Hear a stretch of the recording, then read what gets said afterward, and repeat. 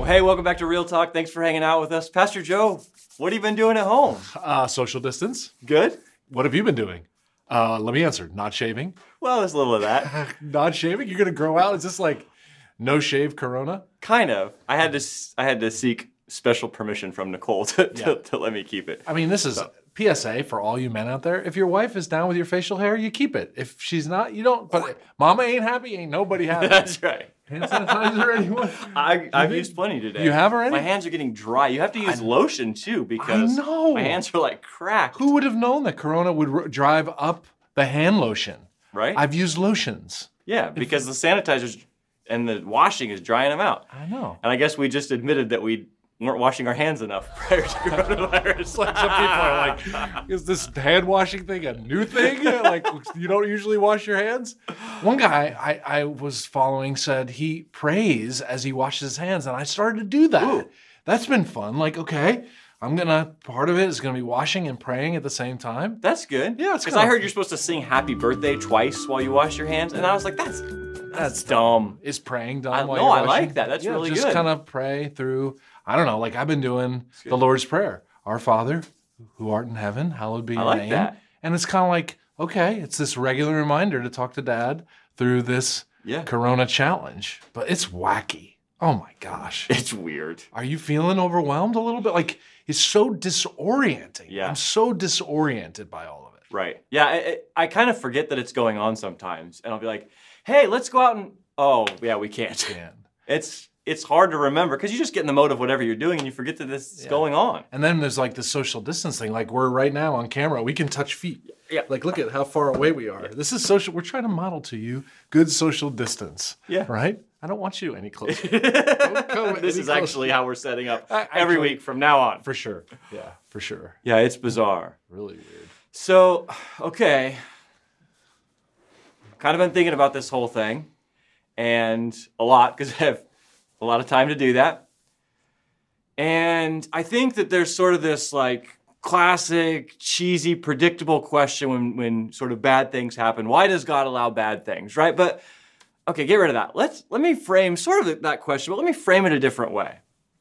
You have, in the last couple of weeks, talked about God's unlimited power and authority we've been looking at Acts 17 in Sunday sermons, right?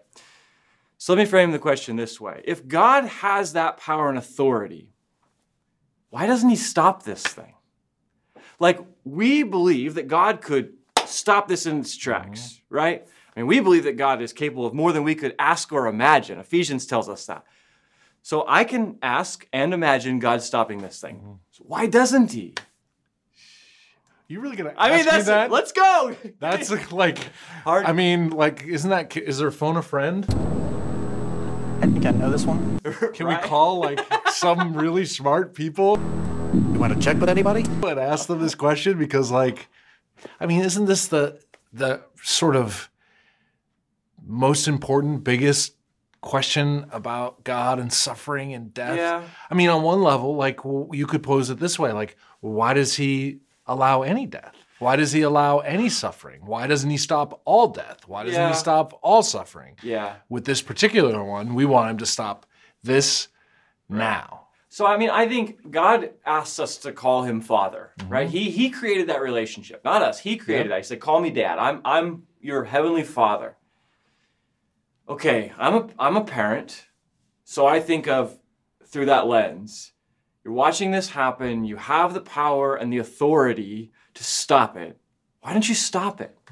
Right? Like as a dad, I'm going like, I think I would stop it. Yeah. And so just framing it, I think this way helps all of us. So if we can relate it to our relationship with kids, you know, as a father, I'm a father of 3 sons.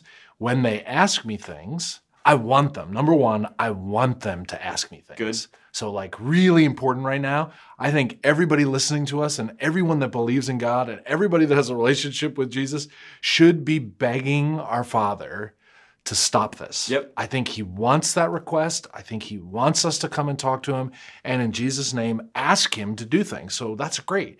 But as a father, when my sons ask me certain things and they want certain answers because from their limited perspective, They think they know what is best. I want them to come and ask. They presume they know what's best. But as a father, there are times I don't grant their requests the way they want me to grant their requests. I'm happy that they bring me the request. I want them to keep bringing me the request, but there might be something I know that's bigger and wider than what they can understand as teenagers that allows me to say, as much as I want to give you what you're asking for, I know some things that would prevent me to answer it the way you want me to answer it. And therefore, I love you, my sons, but I'm not going to answer it the way you think because I know something you don't know. So if we translate that to God, is it possible that he knows something that we don't know? Right. And honestly, as I've been thinking about this question, that is my only sort of hope is that, okay, as dad, the only way I let my kids go through suffering is if I know there's something better. There's some outcome at the end of this that is better than they even know exists. And so, yeah, it has to be that. You know, I also thought about how, okay, why do I want it to stop? Yeah, I want it to stop because of suffering. I want to stop death and all this, that. But part of me just wants to sort of get back to normal. Yeah. And I keep thinking, what if normal's broken? What if God's like, I don't want you to get back to normal because normal is broken. Your normal sucks. Well, we have to come up with normal. We need a new normal.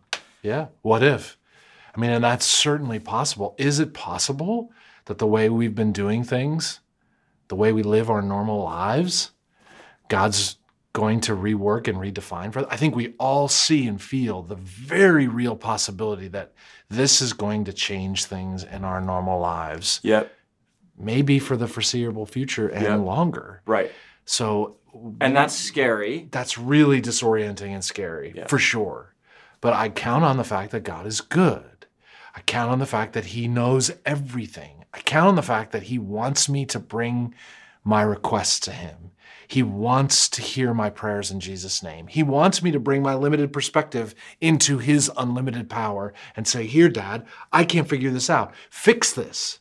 And I give it to him, and I have to trust that in his character and his goodness and his power and his authority, he's going to take what I give him, and he's going to work on it, do what he wants with it, and he's going to hand me back what's best for me, even if it's not what I asked. And that's hard. It's hard. So there's people right now that are suffering around the globe. There are people that are, obviously there are people right now in hospital beds on ventilators that are suffering.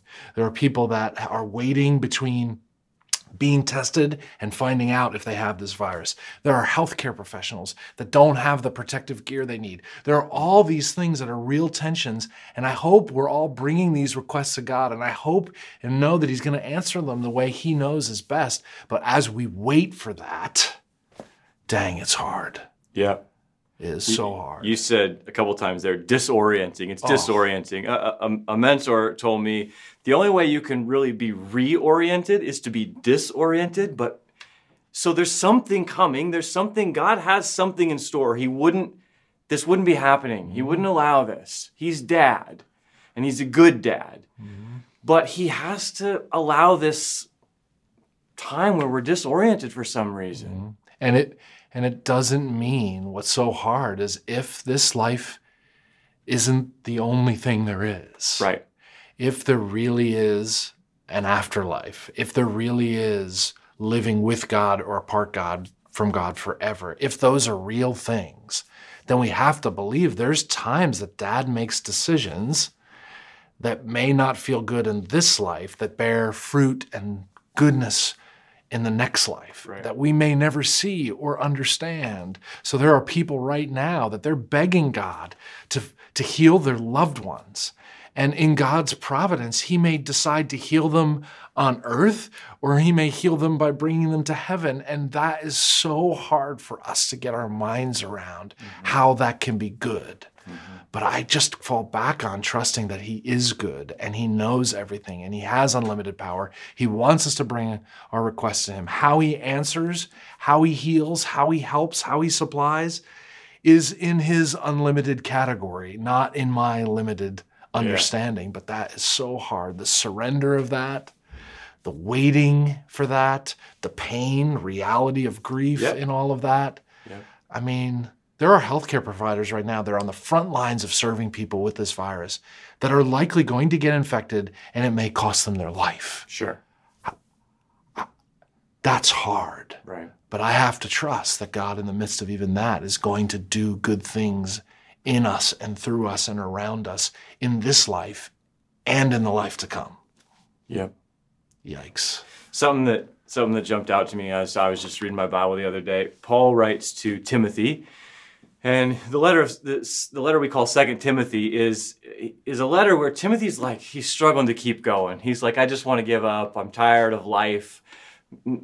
Everybody's kind of negative against me. And so Paul is writing to encourage him in a lot of ways. And he says this to him. He says, you keep your head in all situations. Endure hardship.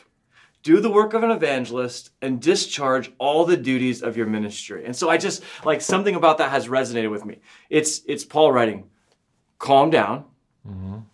Yes, you're enduring struggle and hardship, but keep loving people like Jesus. Like, that's what he's saying. Just keep going, keep loving people like Jesus. And that for me has been encouragement to go, okay, I can own that. I can do that. Yep, for sure. And just trying to live today.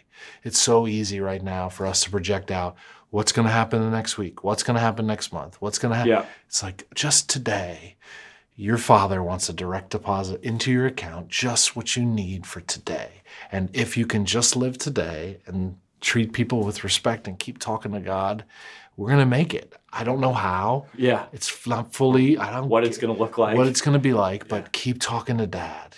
Listen to me. Yeah. Keep talking to Dad and bring him your requests, and he hears you, and he's going to do good things through this. I don't know how. I don't know when, but he will. Good. Let's end there. That's good. Yep. See you next time on Real Talk.